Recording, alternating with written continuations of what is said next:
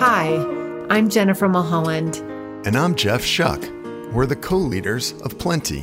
Thanks for joining our podcast, Plenty for Everyone. Each episode, we talk with conscious leaders like you to explore abundance in work and life, fulfillment in head and heart, and ways we can all work together to make this world a better place.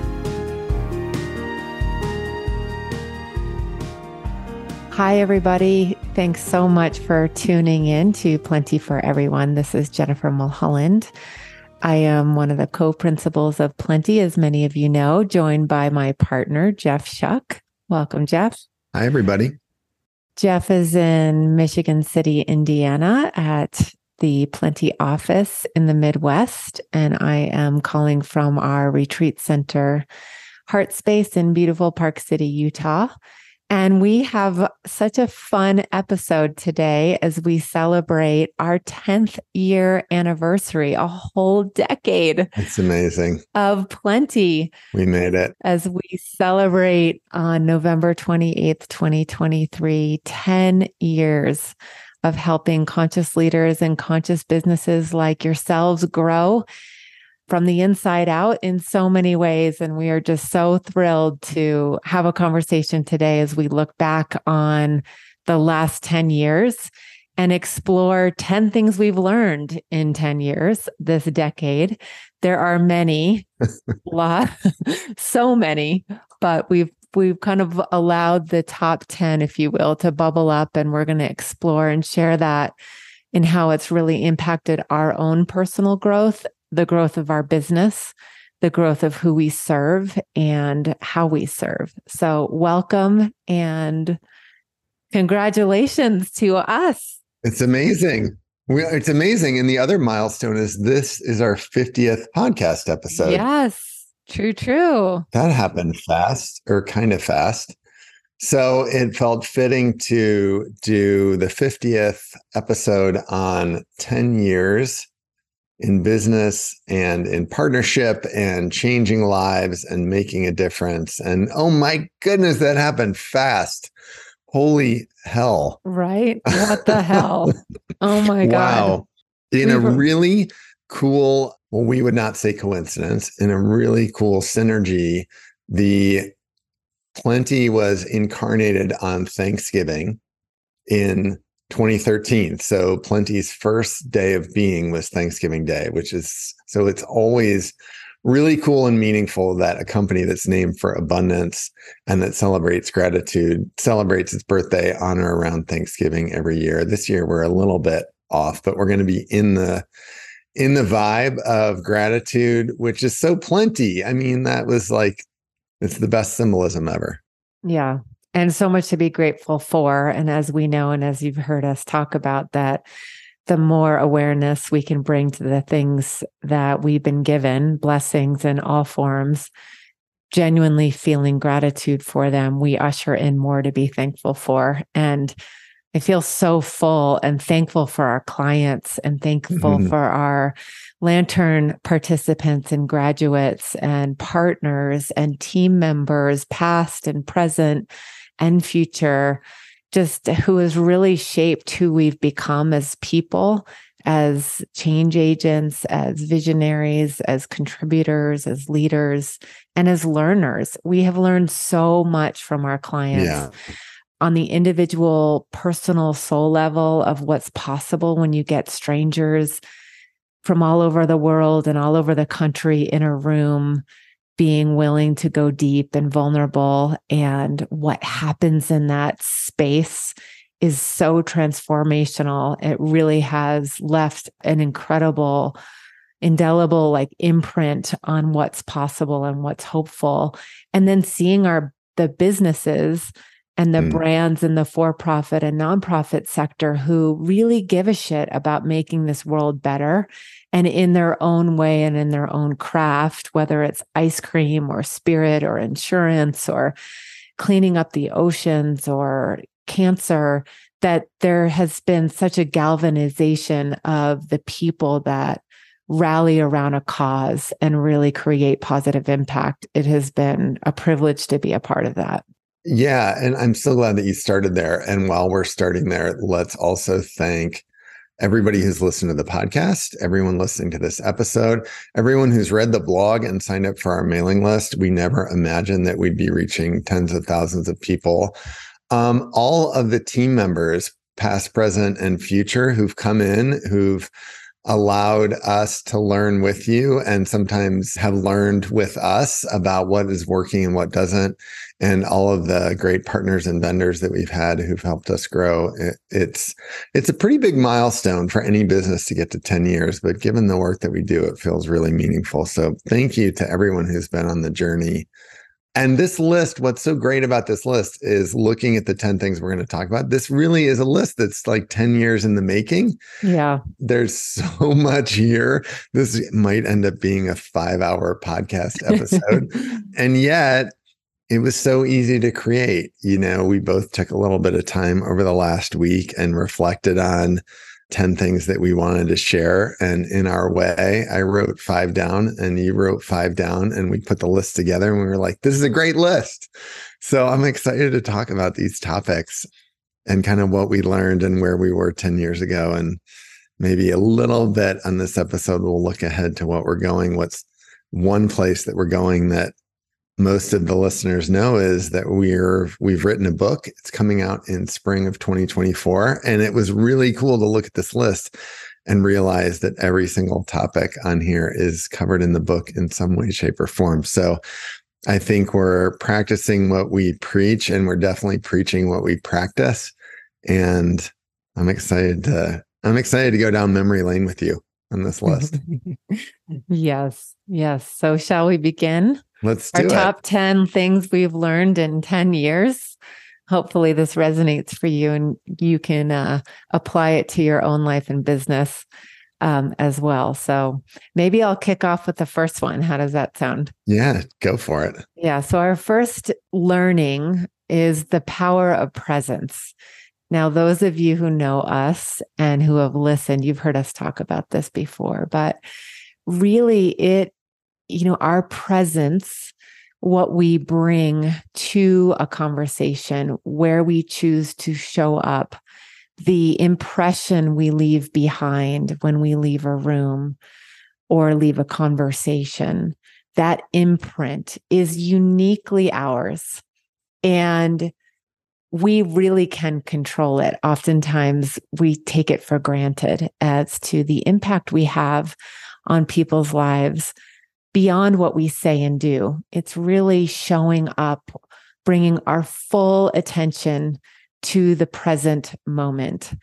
It is a giant practice to do because we're hijacked all the time with distractions and interruptions and technology. And it's such a discipline to constantly bring yourself back to here and now, being fully attentive to the moment. But when we do that, it's almost like we enliven all of our multidimensional sensations. And we've been designed to not just see or hear and having, very linear or didactic way of taking information. We literally are wired for multidimensional sensing. And when we bring our full attention to the present moment, activating our presence, what happens is that we actually can not only see more, but we hear more and we're able to sense more. And when we do that, we actually connect the dots. Our brains create a synapsis of meaning, of connection, of context that happens at a really effective and quick rate, if you will. What happens is that we actually become more efficient and productive with what we do with that information if we're paying attention. So the power of our presence not only helps us to be more effective in our roles and in our jobs, but it really helps create a positive impression, if that's what our intention is, or negative impression, if that's not what our intention is, on the people that we meet and see. Yeah. And I think part of what we've been playing with over the last decade is, how does that work for us? If that's true, what do I want my presence to be in my community? What do I want my presence to be in a room facilitating and speaking? What do I want my presence to be in my relationships and partnerships?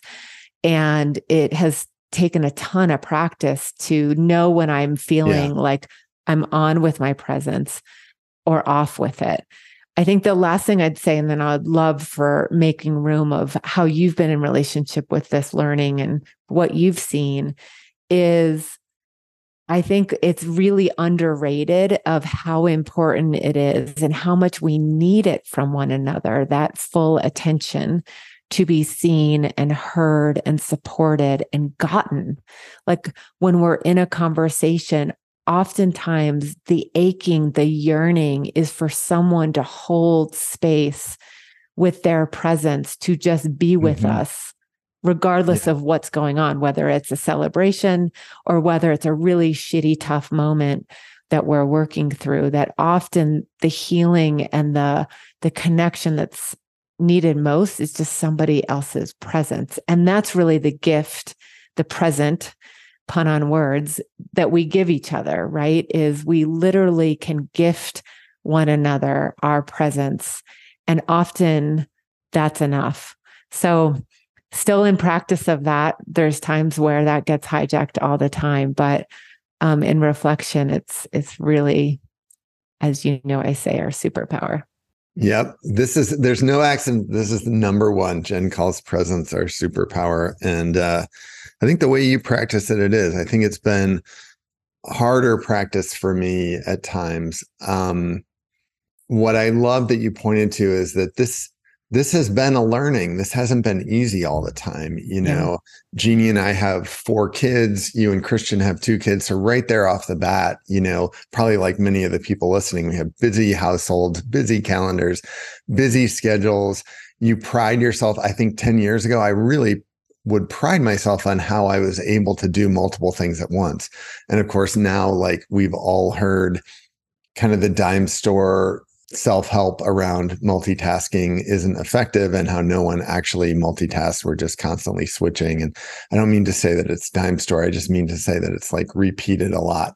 Like we've all kind of heard the idea that you can't effectively multitask, but we're all called to do that so often in our lives. So I think the real practice for us has been, and alluding to something else we're going to talk about in a bit, putting time to the idea that presence is a virtue.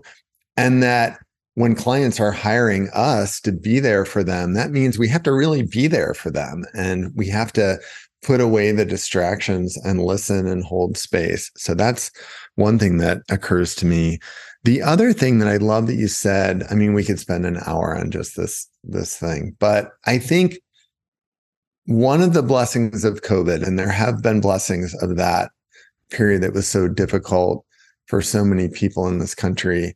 One of the blessings is I think there's been a renewal on literally the benefit of being present, of being in the room. And we talk about this a lot. Zoom is more effective than email, and being in person is way more effective than Zoom. And I do feel like we've learned that. There was kind of this moment when we were growing at a rapid rate in 2017, 2018. And we really wished for less travel and more conference calls and more video calls. And I would say plenty was using Zoom way before COVID. I mean, I remember getting on meetings or GoToMeeting or Blue Jeans or whatever crazy video conference solution we were using at the time. Yeah, exactly. And how novel our clients thought that would be. And I think we quickly, more than most people, got to realize the limits of that, and when we can be with people, it's so much deeper. There's so much more information when you're together in person. We're coming off of our fall lantern class which is our leadership retreat, if you don't know. And it's amazing what happens when people get together in a room. So I think that is what's present to me about presence, as well as how you can feel someone when you're in the room with them. You can feel their mood, their vibe, their energy, and it gives you so much richness. It gives so much information to the conversation that you don't get when you're trying to do it without being there. Yeah. I think one of the things that you just sparked also about that we talked about at Lantern is, really managing our energy. If you believe, and I believe that everything's energy, then, where we choose to show up with our attention, with our presence is a choice. And oftentimes if we're showing up in too many places, if we're on a shit ton of boards, if we are doing, our plates are too full, we don't have any space, and we're going from one thing to another because we feel like we have to be present everywhere, that the energy kind of it sucks the life force out of us. And over time, then we get burnt out and exhausted and overwhelmed. And I know I've experienced that of like, it's just too much. I can't do this all, right? Mm-hmm. So really intentionally choosing where we actually show up with our presence and being more conservative with it, as silly as that sounds, like being more intentional that, do I really need to say yes? Do I really need to be there? So that where we do really choose to lean in and be present and say yes, we can really drop in to be all there instead of partly there. Because that quality and that the qualification of our presence really determines the experience of the exchange, the transformation of whatever is needing to happen, and the interaction, like how present we are in wherever we choose to show up to be present really is, it really changes the quality. So we can't be everywhere. Otherwise we just exhaust ourselves. So I think that, I feel like has become a new lesson of where are we choosing to bring our presence? And it's a choice that we have to be in control of where we show up and where we don't. Oh, I love that idea. Let's save that one for a follow-up. I think we could do a whole episode on that idea that presence is a renewable resource, but it's finite, like willpower. You can rebuild your willpower, but you only have so much each day. I love that idea. And it calls us to be intentional, which is another word that we love. Yeah. So let's go to the second. The second thing that we've learned in 10 years is to follow flow. And we've talked about this a lot on the podcast when we share the metaphor of the river and being aware of where the current is going and aligning yourself with the current instead of pushing against it. And holy smokes, has this been graduate school for me the last 10 years, because I, like so many people, like so many business owners and executives and people who are wired to try to achieve, man, that word try, right? Try, push, push, push. And I really used to live by the old adage of when the going gets tough, the tough get going, that when you hit resistance or when things start to feel like a slog, you just need to work harder. And that was really successful for me until it wasn't, right? It was really successful until it became too hard to keep pushing and too hard to keep striving and too hard to push against the flow of life. And the idea of actually slowing down, being aware, and seeing where there's momentum. And, if that group that you're selling doesn't call you back for 3 weeks, stop reaching out to them. If you're struggling to write a blog post, it's not coming to you, put it down instead of pushing through. If you're wondering about the best input or perspective to give a client and it's not coming to you, go take a walk. That whole idea of being attuned to resistance, seeing resistance as a tool and a helpful guidepost instead of an obstacle to overcome. And then being more aware of where the universal energy is, where the where the divine spark is guiding you and stepping into that. I think of many things I think I've learned from our partnership, I would put this at the top of, and you have constantly been a coach to me, Jen, about not pushing, not striving, lifting our feet up in the river and letting the current take us. And I'm always surprised at how much further I go when I do that. Thank you. Yeah, it's certainly been a practice. And I feel like over the last decade, there have been moments of awakenings and ahas and sparks of like how to practice this in a different way. I love that as one of our core company values that we align on, that really has become a teacher to notice where the flow is and where it's not. We've all heard the idea of what you resist persists. And being an athlete my whole life, like you train hard, there is resistance. Muscles need resistance to grow. And I too prided myself on being creative of how to overcome and go underneath and around and strategize how to solve things and how to overcome those blocks and challenges, until I started to see that actually was exhausting me and draining my own resources and frustrating me and taking a ton of effort, of drive to overcome. And I don't know when I had this visual, but it was like one day I kind of could see the Staples easy button as a choice point. And it was like, well, why don't I get to choose? Can't I just hit the easy button? What would my life be like if I actually hit the easy button instead of trying to have things be hard or work around? And I come from some lineage in my family that I won't get into, but this ethos of like, if you haven't put hard work in it, it doesn't count. This idea, like hard work is actually the highest value. And I've really unplugged from that and seeing like, oh, that's not a choice I want to make anymore. That doesn't work for me.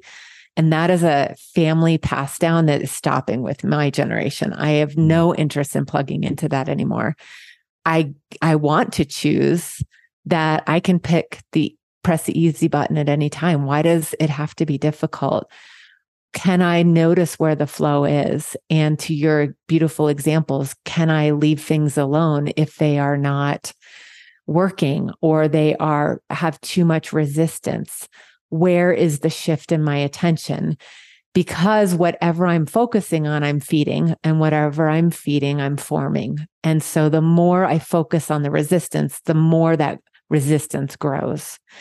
And it just has been a really helpful tool. Can I just leave it alone? Can I trust that the universe, what the field of well-being, divine intelligence, whatever you name that to be, is going to shift something where I will see something different, where it will be less sticky. And over here, can I lean more into, well, where are things flowing? Where do I feel like I'm leaning in? Where is there momentum, to use the word that you just shared? And feels like there's always a choice, right? There feels like there's always a subject where the current is flowing. It may not be the same subject, or it may not be the same content. There's always like energy flowing. The current is flowing. The synchronicity is there in some way. And if I can learn to move in that direction, things feel more aligned. And that I feel like is the core of our work, is, being aware, being aligned, and being intentional. I get to choose where I'm placing my attention.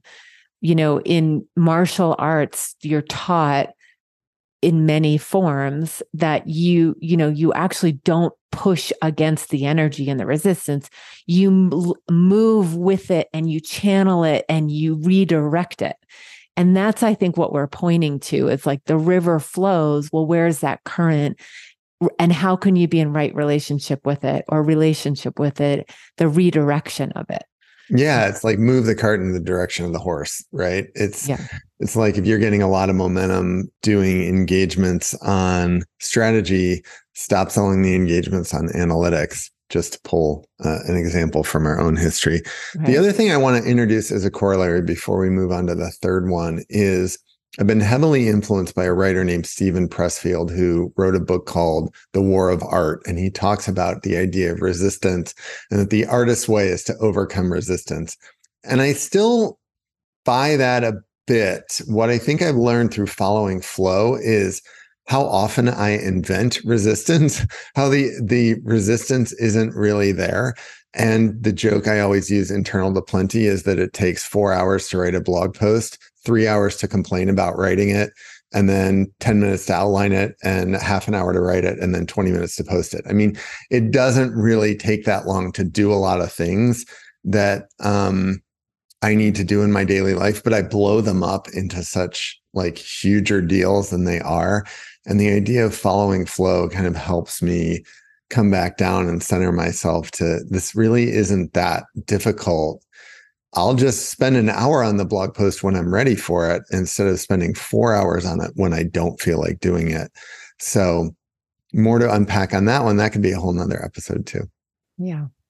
Shall we go to the third one? Let's do it. The third one is kind of in relationship to both of these ideas, but we've really learned the power of creating space, creating more space, creating open space in your day and calendar, creating, I'll call it sacred space. So space to be with your whole self, to drop in, soul space to connect with your soul, your spirit, what your essence, your energy, the higher force working with you that you're a part of, that's beyond just your body.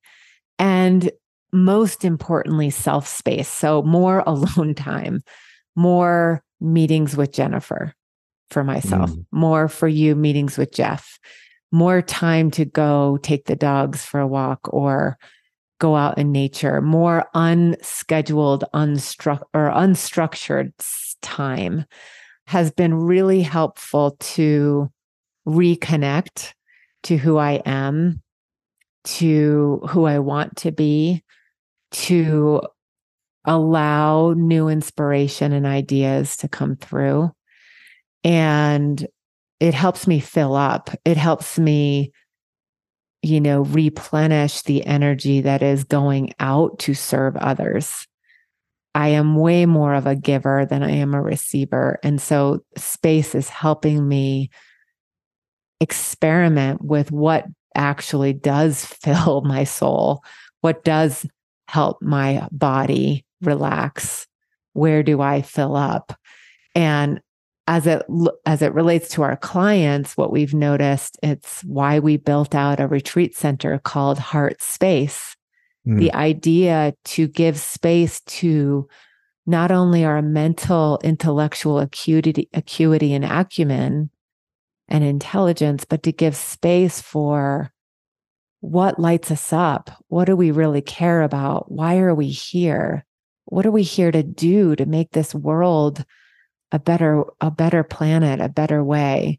And when we have clients that value space and they invest in space for their team, meaning they see a need to extract the team, the company, the leaders from their current space to create open space to be able to really connect human to human, heart to heart, mind to mind, that's where magic happens. Yeah. And that kind of relates to, the power of presence in human form, that there's times where we really need to be alone.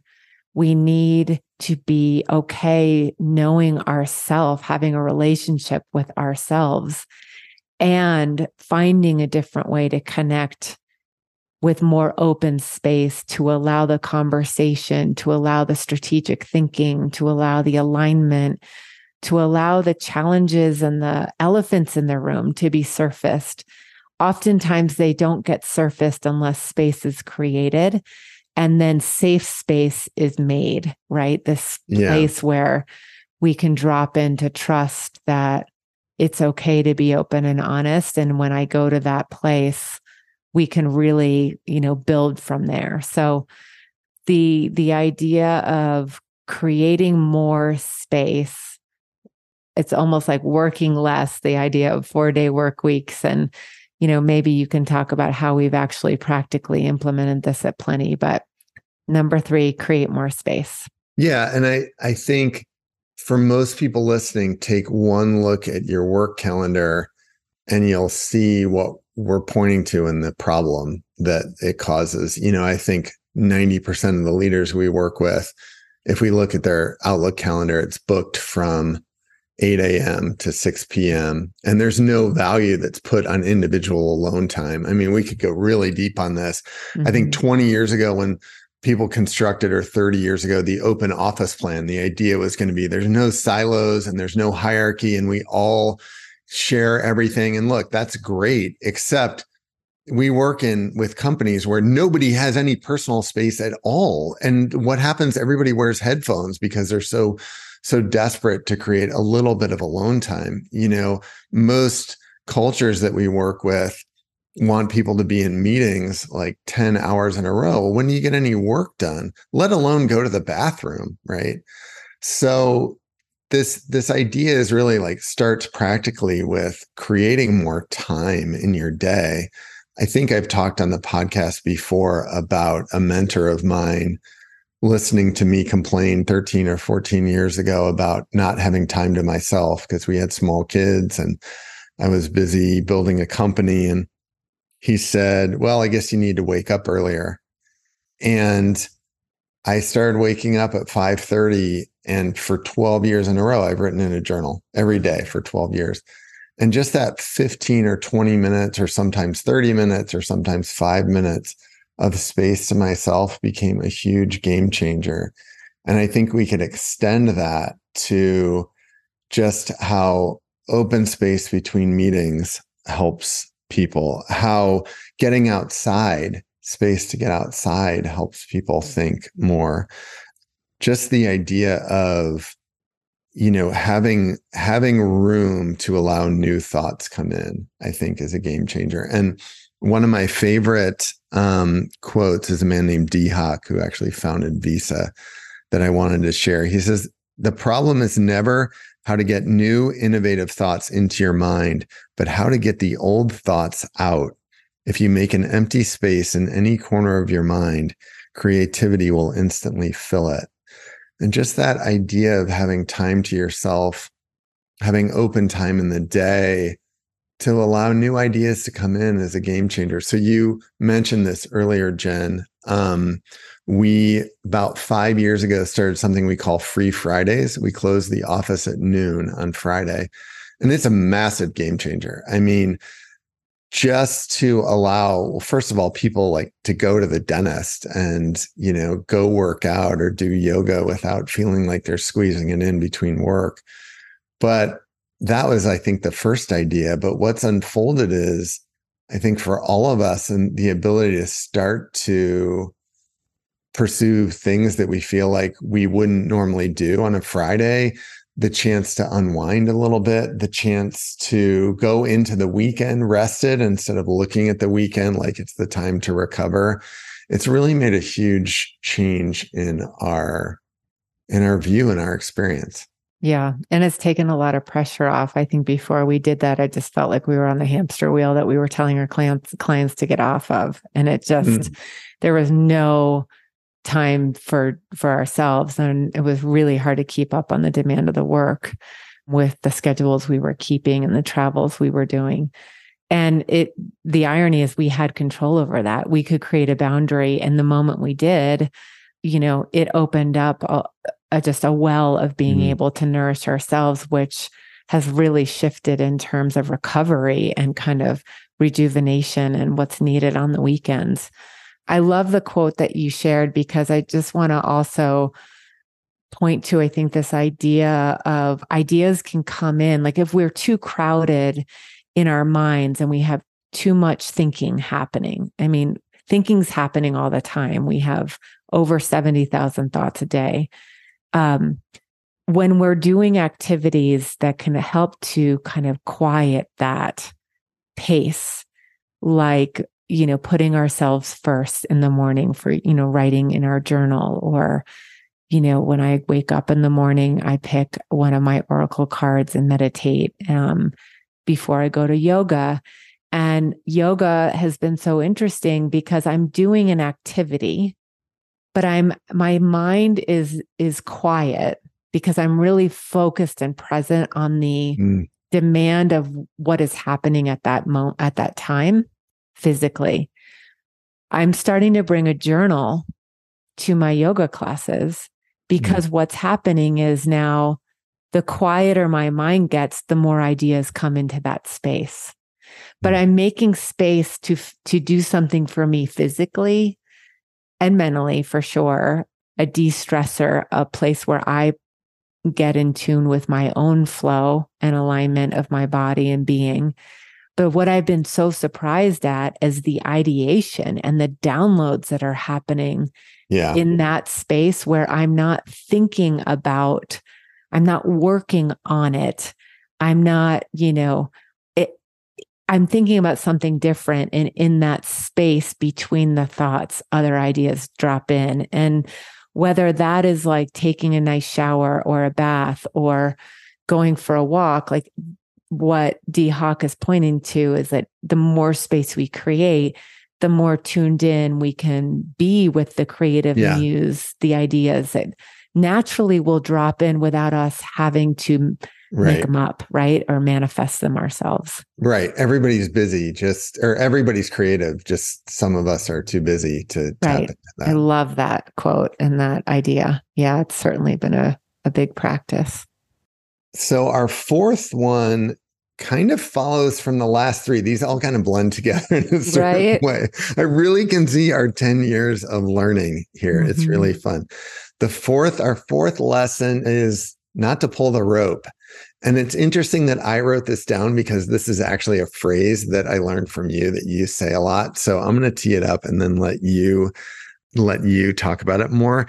It's kind of a motto that we use to kind of say, stop proving, stop convincing, stop cajoling, stop trying to maneuver. I think specifically a big learning for us has been in the sales process about kind of convincing people that they want to work with us. We don't do that anymore. And we're going to talk about that more in a later one.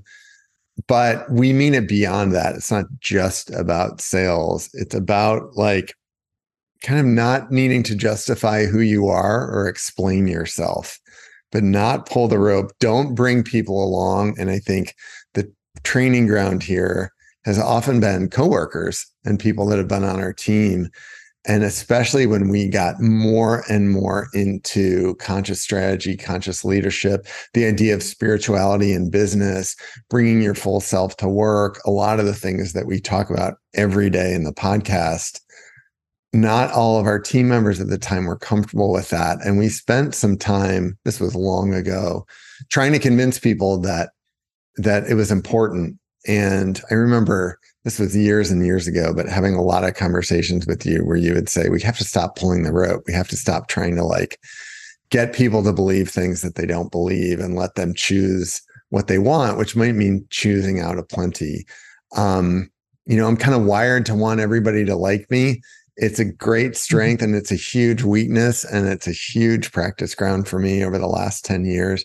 And this one's really been a great learning. I think it leads into authenticity, which we're going to talk about more here in a bit, but not needing to always justify and explain is how I'd sum up. Don't pull the rope. Yeah. I definitely see it so differently today than I did like 7 years ago. And I think the phrase really came to us when we were working with a large client. I wish I could name them, a very well-known brand. And I learned a lot from them. I would love to go back and say thank you, because they have no idea what a teacher they were to us in, leading a session and really feeling that energy of like knowing what see is best for them, and kicking into that convincing, proving, striving mode, which in my kind of shadow side is that shadow side of Jennifer that has had that kind of tendency to want to be seen and want to be right and want to accomplish and want to be successful. And the way I've like done that is to like put my view of the world onto you, and or to prove to you why I'm valuable and or why we're valuable and have a great solution for you. And I don't what I know about that engagement was it was so toxic. And it was so striking that they weren't ready to hear our message. They weren't ready to be facilitated in the way that we wanted to. And so it was a mismatch. And what happened energetically was we came back and we were so exhausted. I was so drained. I didn't get out of my pajamas for the whole weekend. And that's just so not me. And I remember being like, wow, this is the consequence of pulling the rope, of trying to prove to somebody or others or an organization that the process is worth trusting, and they did not want to be there. So we learned so much of that. And I think what has happened in sales, as an example, or attendees coming to our retreats, is really trusting that, again, I'm going to come back to energy, like frequency, like attracts like. And so the clearer we can be with our intention, the clearer we can be with our light and our energy and our frequency, the clearer the match will be at that level. I really do believe that. And it doesn't mean that we don't serve and help people that have different points of view or different energies than ourselves. But being in a different relationship with, we get to be more authentically ourselves, and trust that if that is a match for others, which it often is, then what happens is it becomes easy. And this is where we go into following flow. It actually is easier to find that match by being more authentic and vulnerable and real, forthright, than it is to try and convince somebody your value, your enoughness, your worth. And that is something like that has been really uncomfortable to practice and scary at times, that even with team members, especially around the spirituality front, like, why are we talking about soul and heart space and in business? I mean, I just remember those days were so difficult for me.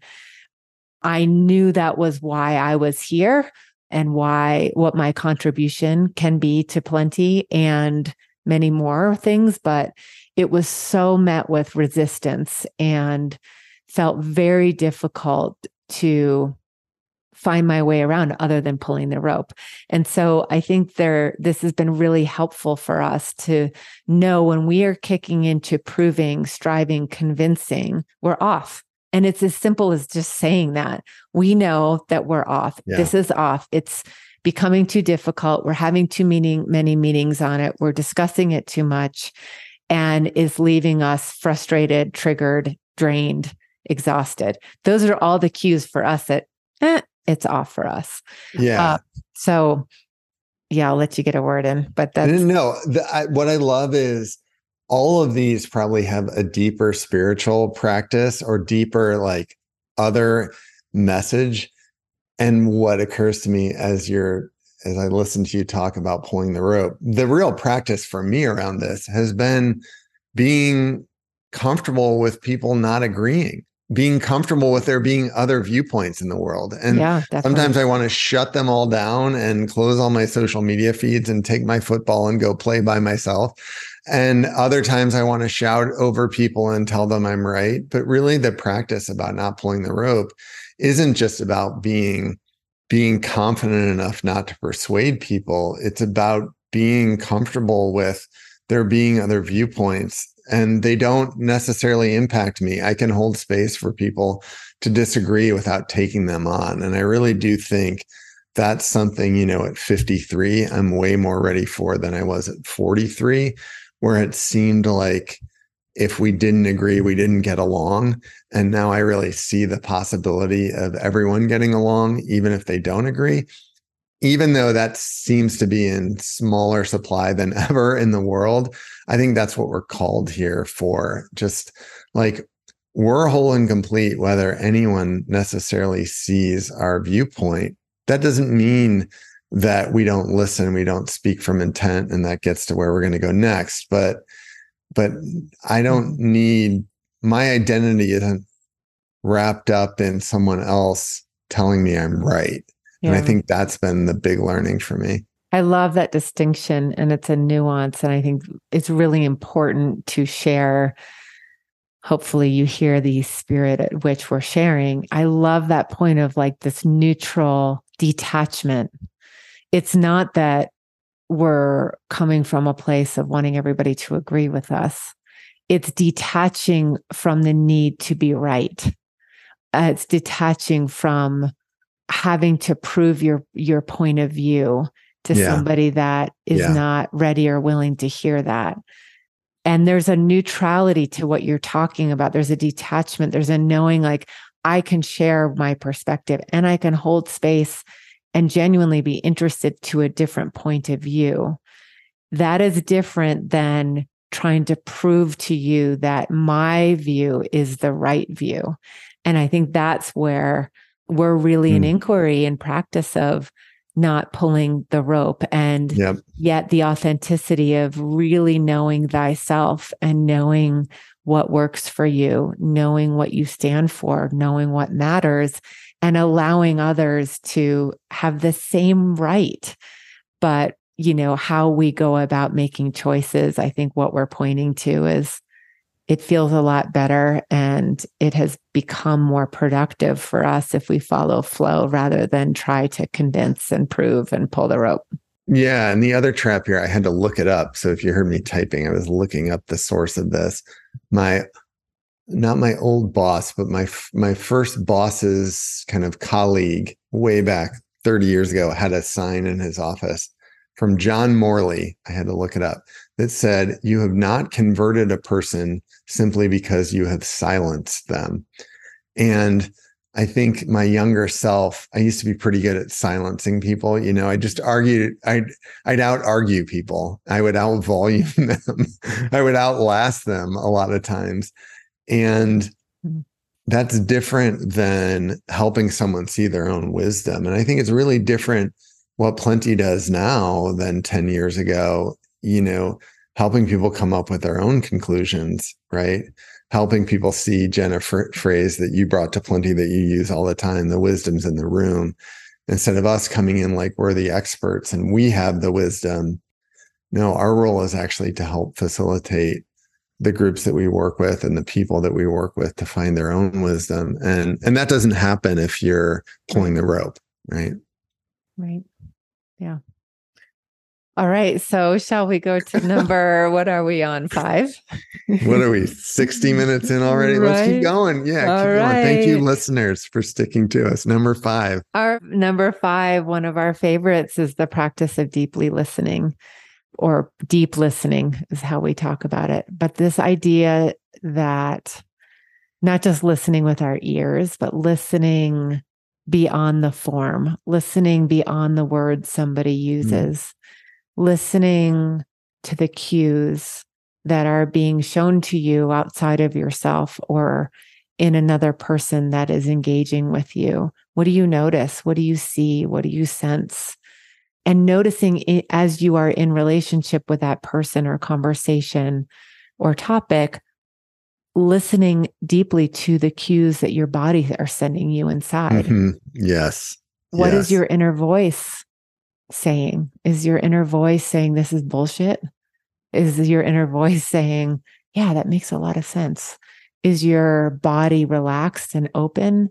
Or is your body tense and wanting to get the hell out of the conversation? I feel like there's there's such a need to practice deeply listening to each other, dropping from the surface exchange to the deep connection that we're yearning for.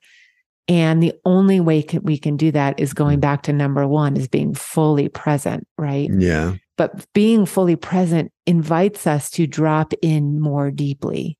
And when we can notice the cues that are happening outside of ourselves or in another, we get the opportunity to not only have broader awareness to what's going on, but we also have an opportunity to check out what we're seeing or sensing or hearing. And I don't feel like we have that well practiced in society. Maybe if you have gone to therapy, you're taught the art of mirroring back. This is what I hear you say. Is this accurate?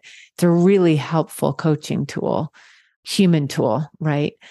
But what I think this has sparked for us is we have the privilege of working over several years with some of our clients. And so we get to know them really well.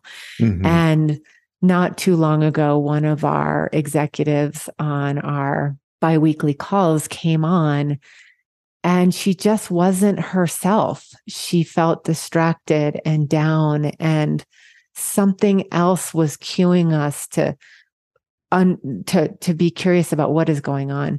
And I'm really glad we asked, and we kind of stopped the nature of the business conversation and just asked what was going on with her.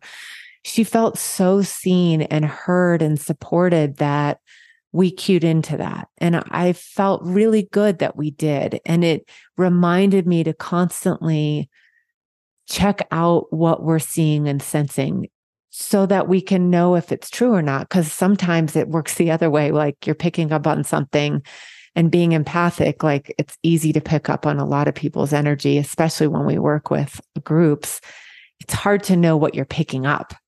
Mm-hmm. And so sometimes reflecting back and checking in can really help create congruency, like can dissolve dissonance, can create more alignment with you and the other person, that they really feel heard and seen because you have cued in to deeply listen to where they're coming from, not necessarily exactly what has been said or what you're talking about. So it's something that you and I practice a lot in our co-leadership, especially on our standing awesome hours we have every day to align our leadership and our work, that sometimes we've had a really rough night, or we've had a lot going on with our kids or family, or we didn't sleep. And so the mood is different, and learning to check that out, like what's palatable to discuss. Where are we in our mental mindset that day to be able to take on what is on our calendars? Those kinds of checking out and deeply listening has become a really helpful practice, I think, with our clients, our Lantern graduates, of reading the room, but also with our team and our co-leadership. Yeah, I love this. This feels so present right now because as I said earlier, we're coming off of a week at Lantern, which is just about deep sharing and deep listening. And it's so rewarding that we have people say to us, I never felt like I've been listened to like I was. And not about how we listen to them, but about how their colleagues, their podmates listen to them. I think you did an incredible job of sharing that. There's just 2 points I wanted to underline. And one is something that we say at the beginning of every retreat that you brought up, this idea of listening to yourself, about not taking your thoughts at face value, about attuning to what in many people is a constant, never-ending stream of internal chatter. And when you can just be aware of that a little bit, there's that word awareness again, you can look at it a little more dispassionately and see that it doesn't necessarily embody you, that it represents a set of thoughts that you can choose or not. And I think that idea of deeply listening, not only to my leanings, my urges, what I like, what I don't like, but can I see the chatter when I get caught in that wave of chatter? How do I just lift my feet up and float out of it. The other thing that I think we practice a lot, and that this is going to sound arrogant, but I think it's more needed in the world, I'll just say, is that idea of listening beyond position, listening not for debate. I think many of us, in the way that we teach in this country, at least, are taught to listen to win an argument, right? Back to what I was sharing on the last point.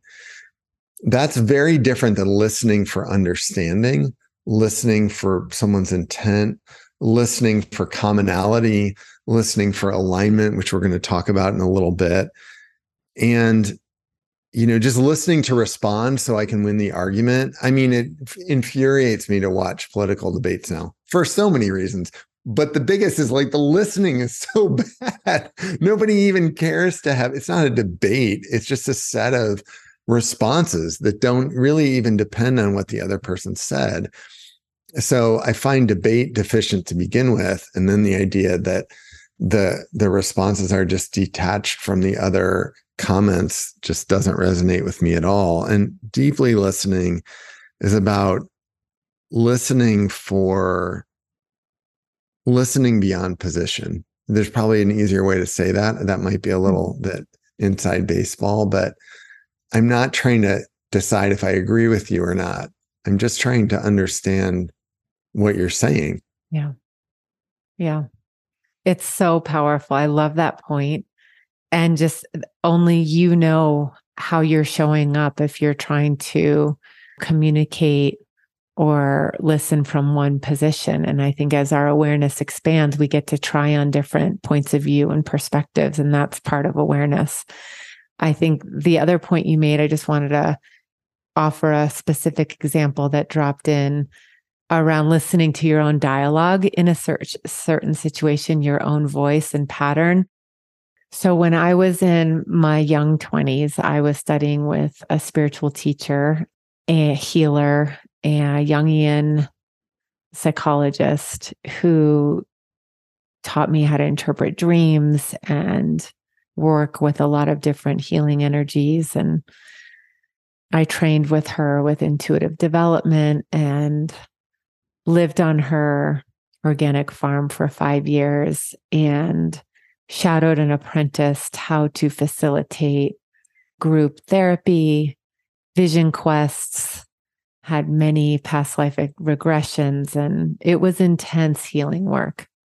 And after about 5 years of time, during one of the group sessions, I was scribing, and that was kind of my role. I would track everything, and then we would talk about what I learned from the group, and it was quite intense.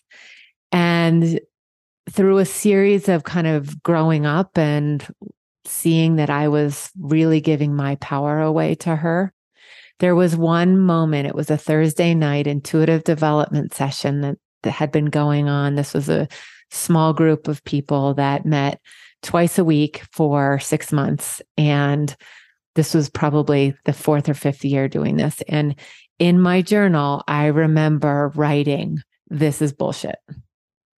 And that to me was like, I had been thinking about like just, this doesn't resonate anymore. Yeah. And wow, I've given so much power away. And it wasn't until that moment when I actually wrote with my own hand, "This is bullshit," in my journal, that really got me to kind of come out. And more to say on that whole experience, but it's what you're talking about is like really listening to your own inner dialogue, your own inner speak, because it can be really helpful to really deeply listen to what is working for you and what is not in the moment, and how that can govern and help you navigate where you choose to show up. So anyway, it felt really powerful, and I never clued in that was a deep listening moment, but it changed my life. It really changed the trajectory in wonderful ways and hard ways at that time. I love that. I love that point of, of not lying to yourself. And that is a bridge into the 6th one, which our 6th lesson is to be who we are. And we mean it, I think personally, we also mean it as a company. It really comes directly from deeply listening about what we want and don't want. And what we mean by be who you are is don't do the bait and switch. Be willing to be honest with yourself. As a company, we actually tell the story in the book about marketing ourselves a little bit different and getting advice to market ourselves different. Like, hey, people aren't ready to address cultural change. So if we sell them strategic planning, then we can address the culture when we get in the room. Or like, people really don't want to talk about leadership development, but if you sell them fundraising skill, and then you can kind of get at leadership as you go. Well, doing the bait and switch just makes people pissed off that you put them on the hook, really, is all that it does.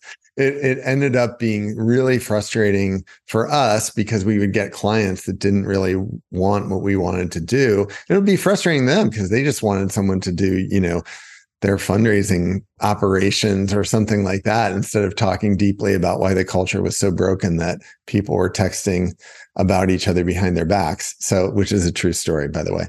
So I think that wasn't because of the people we are.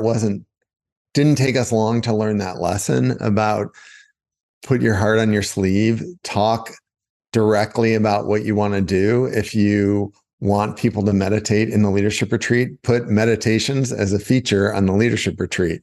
Don't wait until they get there and then hope that they're up for it. And that felt so scary like 8 years ago or 7 years ago. And now I would say it's totally responsible for our growth, is our willingness to constantly say, is this on blueprint? Is how we would say it. Does this feel like authentically who we are? And constantly being willing to revisit that and allow ourselves to revise our own sense of self, but, putting our heart on our sleeves. And if you've ever gotten a piece of Plenty gear or come to Lantern or Meridian and we give out awesome swag, we pride ourselves on our incredible swag. Most of the things have a heart embroidered on the sleeve. And it's just a little way of saying, be who you are, bring your passion out, let people see it. Don't be someone you aren't. So I love this one. Yeah. And it's fucking hard. Right. It's it is none not, of this is easy. No, it has been such a practice, and it's still a practice, for us and for me to feel loved no matter what face you show, and to feel supported in your moments of rage or overwhelm. This just surfaced yesterday on our team call. I was like totally bitching about social media and frustrated and overwhelmed and kind of in this just pissy soup. Well, there was constructive feedback, is how I would say it. Yeah. And, that's the messy, overwhelmed side of myself. I don't really enjoy seeing myself, and I don't like to share. And yet that's what we're up for, right? Mm-hmm. We've built a company based on an idea or an ethos that we don't live a personal life and a professional life. We live one life, and we are the common denominator. And so what can our environment be safe enough where we can bring our best selves and our worst selves to the work and to clearly that's not what is comfortable. I don't like that part of me that gets into the pissy, overwhelm, frustrated aspects, but it is part of my humanness. And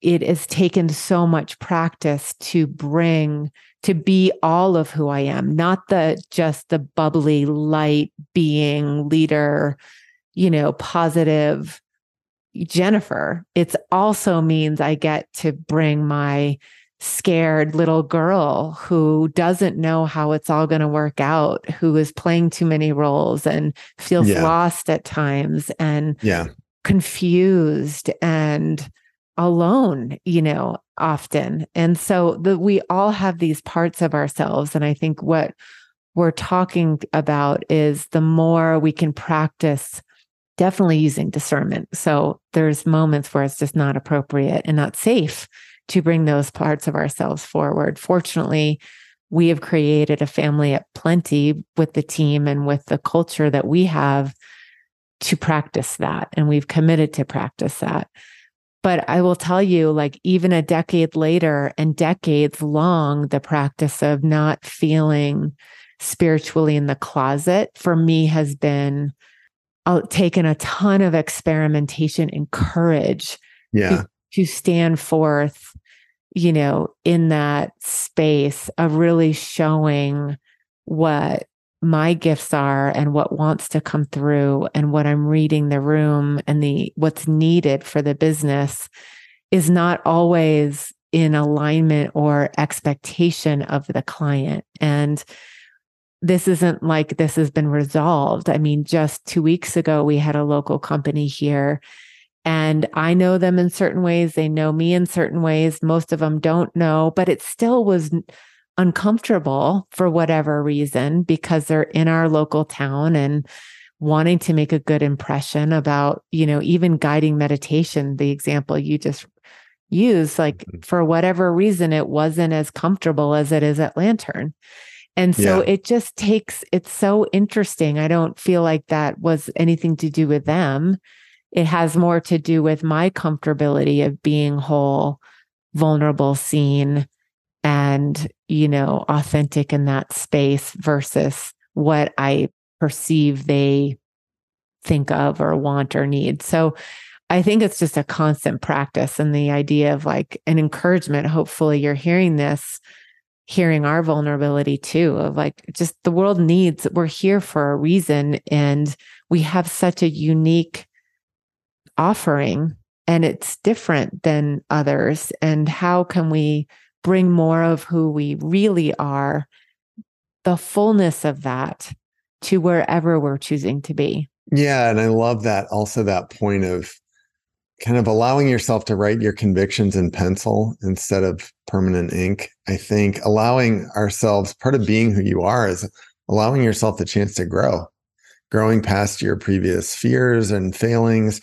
growing past your previous beliefs that seem like so hardwired into who you are. And I think, part of deeply listening, the last one, and is that ongoing inquiry about, do I like this or not? Like, where am I shutting this out? Why am I unwilling to be by myself for an evening? Like, why do I need a glass of wine at night to unwind from work? Like, allowing yourself to be in that inquiry allows yourself to say, like, this is what I want now.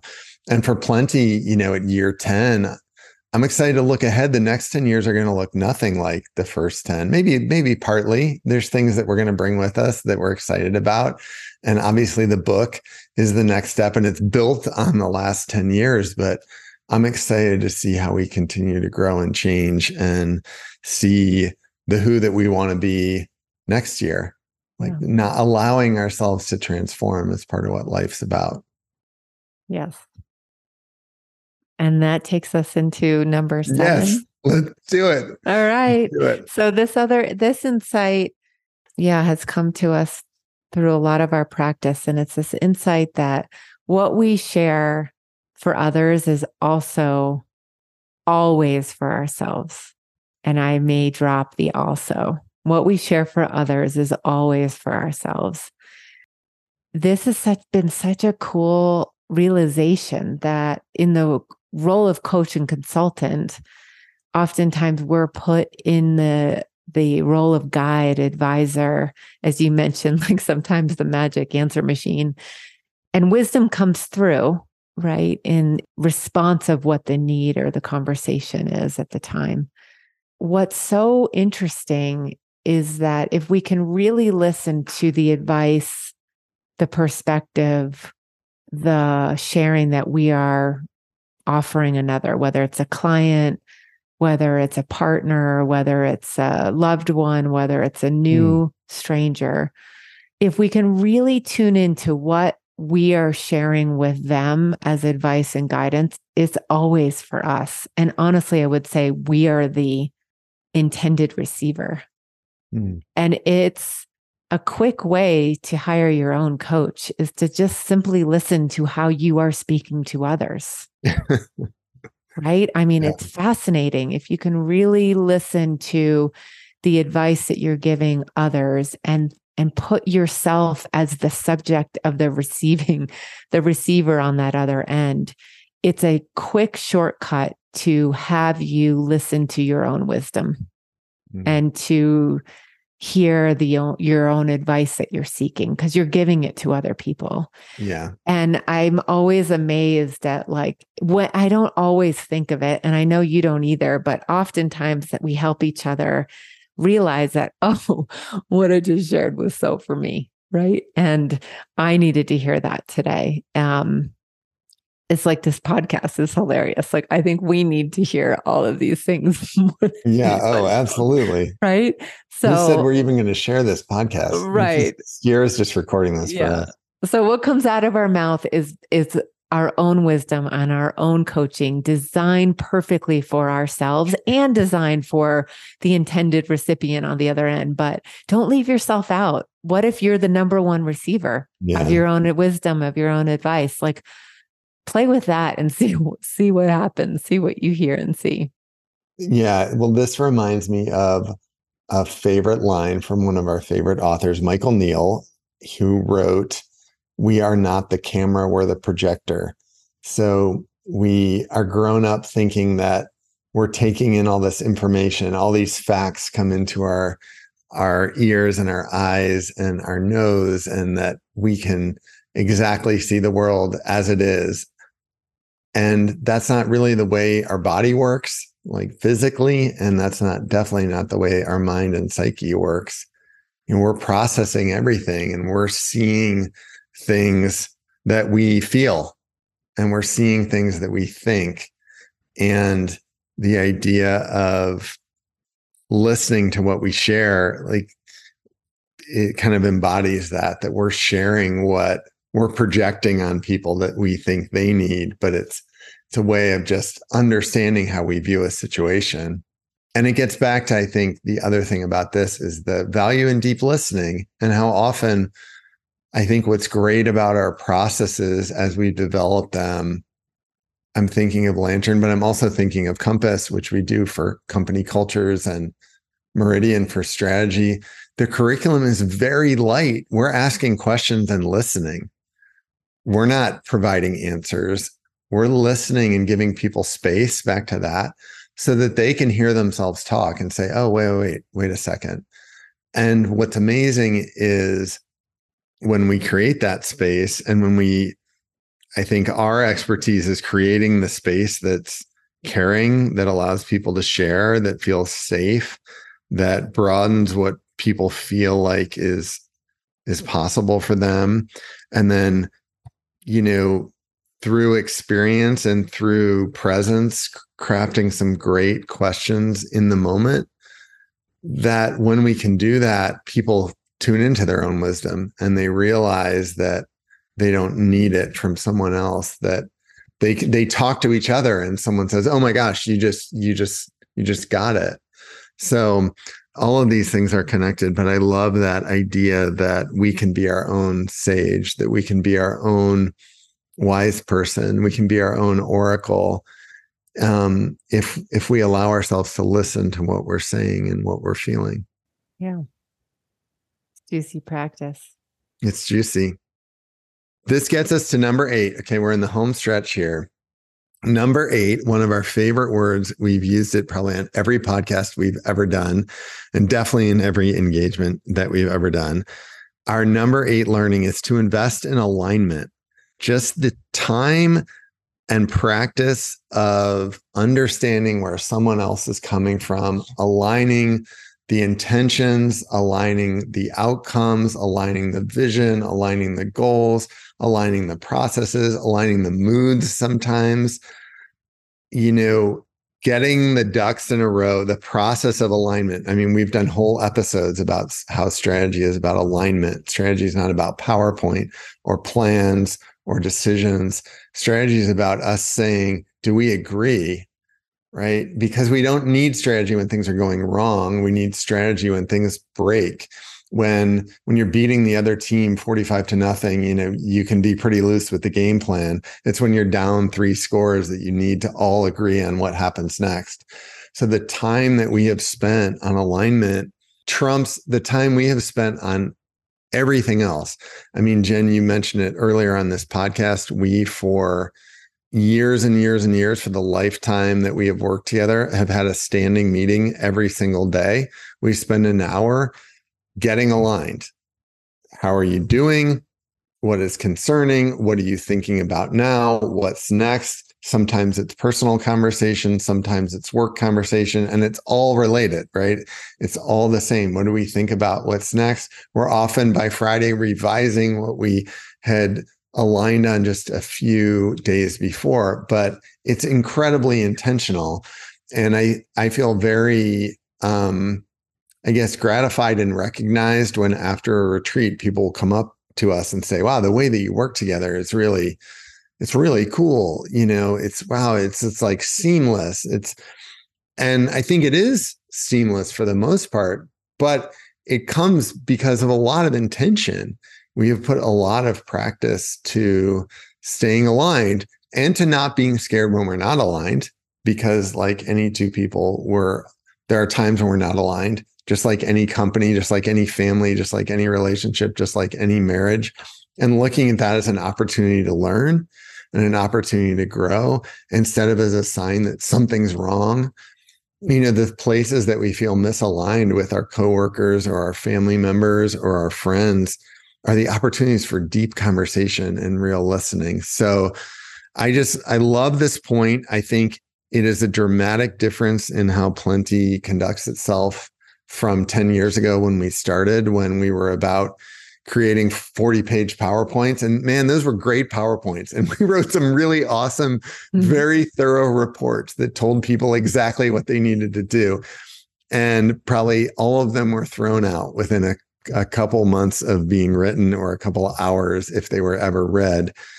But the idea of creating a process for people where they surface what they really feel comfortable sharing that with other people, and then find the common ground to decide what we do together next, taking into account everybody's viewpoint, that's alignment. And those changes are lifelong and incredibly transformational. So I kind of went off on that one, but yeah. Well, it's a big practice, and it's a big care. I think all of the lessons we've learned in 10 years that we've shared with prior to this one, they all build on this one. Like, there's no way we can be aligned unless we are practicing presence, and whether we're deep listening and really being more aware of where we are and what matters to us, and also where somebody else is coming from. Alignment is about really knowing thyself. And at Lantern, we talk about that we are a light. And alignment's about, well, if you believe that to be true, call it soul, essence,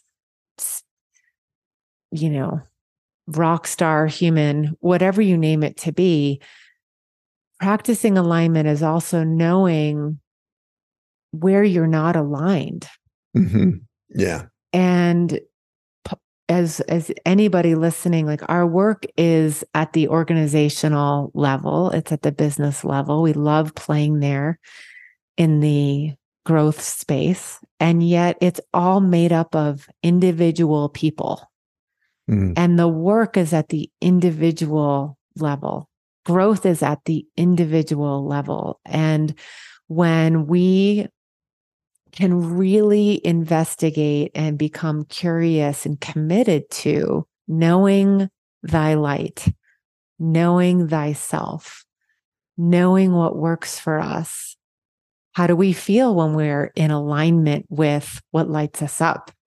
Mm-hmm. When we're in alignment with things that bring us joy, when we're in alignment to the flow, like noticing how that feels, right? Oftentimes the only way we can clarify and know that is the opposite of experience, of knowing when we're actually out of flow, when it doesn't feel good, when things aren't working for us. in that soup, it bursts a realization of, wow, what's the opposite of that? How will I know when I'm in alignment and when I'm not? Because oftentimes it's hard to build that in a team if we don't know what works for us, where we light up, where we lean in, and where we lean out, where we contract, when we're misaligned for ourselves. And I think this has been a really huge growth area over the last decade, and especially becoming 50. Now I'm 51, but the idea of like what feels in an alignment has changed. Yeah. And on a weekly basis, things feel like, oh, well, this isn't really working for me now. It used to. It's not, where I'm outgrown this role or outgrown these clothes. And I think as part of our dance and co-leading, especially in front of large groups and behind the scenes, there's been many times where we've stepped on each other's toes, or you've said something and I completely disagreed with it and, shut down, or I've said something and you've taken it completely in a different way than I intended to. And so trying to learn about how do we intervene when we're misaligned as well to get back into alignment. And sometimes it helps us to see the common ground, like where are we coming from? Sometimes it helps to leave the subject alone. Sometimes we literally have to hang up on each other and stop the call, right? Or I hang up on you because I'm so fucking pissed, or whatever it is that I just need to go outside and clear my head. Not a joke. Yeah. No, not a joke at all. It's real. But so, just investing in alignment also means bringing awareness when you're misaligned, and knowing what that is for you as an individual, knowing how to practice being more aligned with a relationship, a partnership, co-leadership. And then how do you weave alignment in a team, culture, business, so that the individuals feel aligned to what they're great at, what lights them up. And those two things align to what is needed for the business. We actually have a term for this we facilitate called Trinity of Alignment, but that's like this incredible trinity. It's literally a triangle of when we can become more clear and aware of what we are passionate about, what we care about genuinely, that's not manufactured, that's unique to us. And then what are we really great at? What are our strengths? And knowing those 2 points of the triangle, when we know that, then we can align to what is the need at the business. And that is really how we build high-performing teams. So invest in alignment with yourself first and foremost, and trying or practicing. How do you know when you're in alignment? How do you know when you're not? What works for you? What expands you is a question we use and we have talked about a lot in the book and in our retreats. Where am I expanded? Where do I feel open? Where do I lean in? And then where do I feel contracted and closed and procrastinating? That question is so helpful in practicing alignment and knowing when you're not. Yeah, you brought up something else that I just want to mention too, which is the idea that when we talk about alignment, we're talking about something more than compromise. And I think those two things are often confused. We actually wrote a series of posts and a blog post about this summer that, compromise means that everyone's kind of given something up. And alignment is a more rigorous, deeper, ongoing process where we find a solution that works for everybody that's better than anyone giving up one thing. And it's a deeper conversation, but I think people hear us say alignment and they think, okay, well, everybody kind of makes their compromise and everybody, gives a little bit. And we're talking about actually investing to find solutions that are better and more powerful. So the other thing that occurs to me as you're talking is a long time ago when we worked together at Campus Pipeline, there was an outside consultant who came in to lead the transition for a CEO that was hired by the board. Anyway, blah, blah, blah. But the consultant said to us, there's a difference between being kind and being nice. Being kind is telling the truth, and being nice is covering it up. And I often have thought of that. And at the time when I heard it like 25 years ago, it just annoyed me. But I think about it often now and how we need more kindness in the world and being willing to tell the kind truth. And I think alignment requires the kind truth, and compromise is about being nice. I've been in companies and cultures where people like to say, oh, I think we're saying the same thing, which sounds like it's a way of getting us to agreement, but it's really a way of saying, I'm uncomfortable with conflict and can we move on? And alignment really is the respect that you show someone else to say, let's go deeper. Sounds like we're not on the same place with this. I want to understand how you view it, and I want to be able to share how I view it, and let's create something better together. So with that. Yeah, I love that. And the better together, I think, is the North Star, right? I think alignment, when we think about it, and certainly when we bring the brand of compass, so we use a compass for a reason, right? It points due north, or due north is at the top, right? That's when we're aligned, we can get to where we're going. We can accomplish the better world, the impact that we're making, with more ease, with more efficiency, and with more productivity. When we're misaligned, we waste a lot of time. We waste a lot of resources, and often we're misaligned in knowing where we're going. So it's really a call to organizations to clarify and get in tune with not only what does alignment look like and feel like within the culture of your business, but are you aligned to where you want to go, to, the impact you want to make? And we can take that for ourselves personally as well. Why are we here? What are we here to accomplish? So that takes us into number 9. We can do it. The clock number 9, come on. Really builds on everything else too. I think this realization that has felt really personal and tough to practice and uncomfortable is this idea that the impact we want to make in the world, the impact we have on each other, often comes from being vulnerable. And it goes back to being our whole selves, but getting to the underbelly, going deeper than the surface, really sharing how you think and feel, first and foremost with yourself, and if you're comfortable with another. That vulnerability of owning your learnings from mistakes, from times that you wish you had done things differently, your own self being willing to see it and acknowledge it, sharing that you're scared, sharing that you don't know, like all these things have been really scary for me in getting to the underbelly of like the real human Jennifer that doesn't have it all together, that strives to hold it together.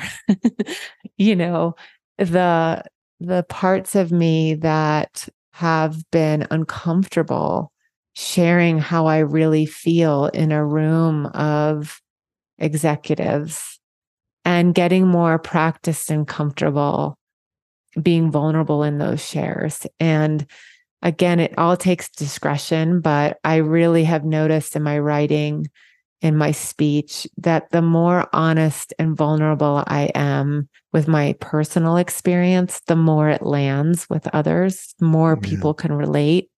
And not everyone, but the impact I seek to make in the world seems to come from a place of vulnerability, of real deep honesty, of speaking truth to what is, or how I see and feel things, and trusting that it's going to be okay if I share it.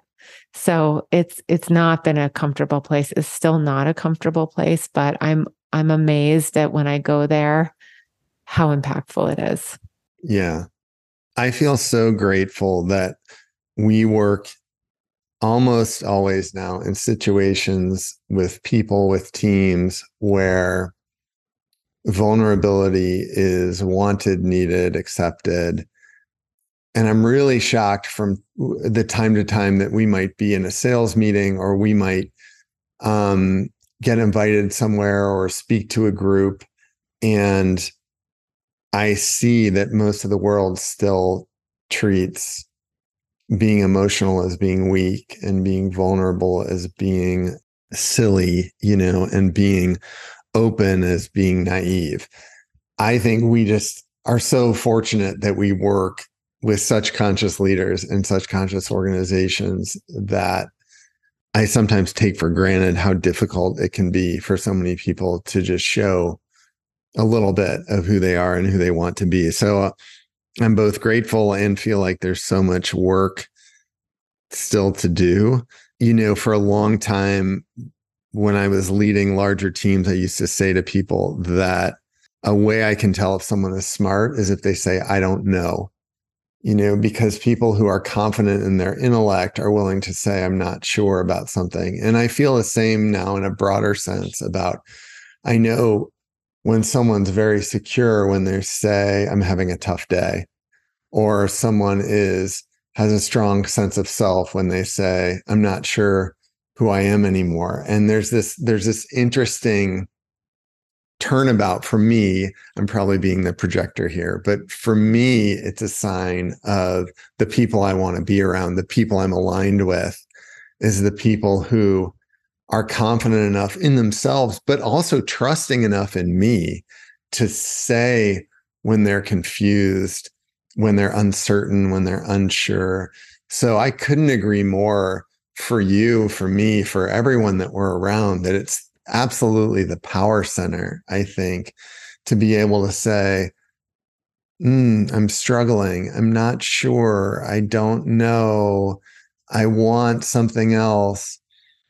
To me, it's just such a sign of, it's such a gift to receive from someone else, to know that they trust you with that information and they don't think that you're going to manipulate, use it, condemn them, criticize them for it. And that's the world I want to live in. I want to live in that world where we don't have to feel like we're going to get pricked and prodded, that we can feel like we can grow into the people we're meant to be. Lovely. And that takes us into the last one, doesn't it? Yes. Tee it up. The last thing we've learned is the thing that we knew at the beginning and that we practice every day, which is that there is plenty for everyone. And maybe I'll let you unpack the things that we mean by that. And I'll just start with this. One of the best things we did was to make this plenty and to make our vision our name. And we say our vision is our name, a world of plenty for everyone. And, I thought of this last week at Lantern Gen and didn't have an opportunity to share it. And it's present again for me now. I do think our vision is our name, but I also think how we've shown that we live, our purpose is our name, our passion is our name, our presence is our name, our people is our name, our position is our name, and most of all, our practice is our name. The constant practice of orienting to the idea of plenty, the idea of abundance. And it is the vision for the world we want to be in. It's also the purpose for why we're here in the beginning. And it's, I think, the core thing that we feel strongly about. And one of the things that I think was, and I can't remember if this was 5 years ago, 7 years ago, we extended that. We said it's time to define what we mean by abundance. So that's what I wanted you to maybe share, the 3 things that we think that idea of plenty for everyone entails, and then we can riff on those. Yeah. It really became the body, the foundation of our view, but also practice and our work, as you just said. And I think it felt so good. It landed, and it still lands, this idea that there is enough to go around, the idea that you have enough, and most importantly, you are enough. Those 3 windows to how we define plenty really is our Mm. approach to plenty. It's the process of plenty. It's this ethos that we are not competing with each other, even though it looks like we are in so many different forms. Mhm. But underneath the belly of competition is this idea that we're competing with the mindset, and that mindset's scarcity, that there's not enough to go around. So I have to be better than you. I have to achieve more than you to be worthy. I have to attain more. I have to accumulate more. I have to look better and be better. And, if we really can name the construct of the issue of scarcity, then we have more capability to disarm it. And that kind of leads us into the second idea of what if we actually had enough? What if there was more than enough to go around? And what if that construct of scarcity wasn't true? What if we could really place our attention onto the blessings we have and the resources we have and bring gratitude to the enoughness of what is in our lives, in our environment? And it really kind of connected to the idea of, well, when we bring more thankfulness to what we have and we can see the beautiful blessings we've been given every single day, our health, our home, even when we're going through difficult times, if we can just orient to one good thing, that one good thing gives us the capability to receive another good thing. So the more we bring our awareness to what we have, the more we are ushered in to have more, to be more grateful. And underneath that is kind of the epidemic of not feeling enough. Mhm. So what if you were enough, just as you're designed right now, that even the feelings of feeling lost and overwhelmed and scared and not gotten and whatever it is going on for you, that what if you were perfectly designed to be all who you were in that moment? And that's the practice. That's where we see the crux of our work, whether it's in an organization or in our individual retreats, the feeling of enoughness. Yeah. That somehow, we have holes to fill and that we feel broken in some ways. And how is that serving us any longer? And is it serving us any longer? So, Yeah. And sorry. yeah, go ahead. No, the optimistic part of that too is that what if we're whole and complete? What if we have everything we need? And this is the core DNA of the organization. Our logo is a ripple, and the meaning is we start with ourselves. We start where we are. We don't need anything else other than our own heart and our own love. And we can make a huge difference, not just in our own lives, but the lives of everyone around us. So it's been a lovely through point for the work. Yeah. And a beautiful practice to practice what you preach. I think this has been our personal journey of releasing the mindset of scarcity and really bringing gratitude and orientation to the abundance of all that is, and to practice feeling enough and knowing that we are enough. We are perfectly designed to be here now. And that's the work. And that's the prayer, right? That we all feel like we have a place. And as you say and have coined, that your part matters and that you're here for a reason and that we're here too. And how fun it is to do it together, to create a world of plenty for everyone. And we hold that in our hearts that is possible. It's in our future and it's a reality we choose to co-create. It's lovely. So maybe I'll take us out. We are so grateful that you listened to this and that you were part of our first 10 years and that we were part of your life and your journey. And we hope we can be part of your life into the next year and into the new year, and that you'll be part of ours. And we're going to have to give a ton of time for the 20-year anniversary, because 20 things are going to take us 8 hours. But for now, folks, thanks for listening. Please rate us, subscribe, give us a review. We need it, and we appreciate them. More from us coming in the new year. And we're so thankful for all of you. There's plenty for you, and there's plenty for us. And how lucky are we? Thank you all. Thanks for tuning in. Join the conversation and learn more at plentyconsulting.com.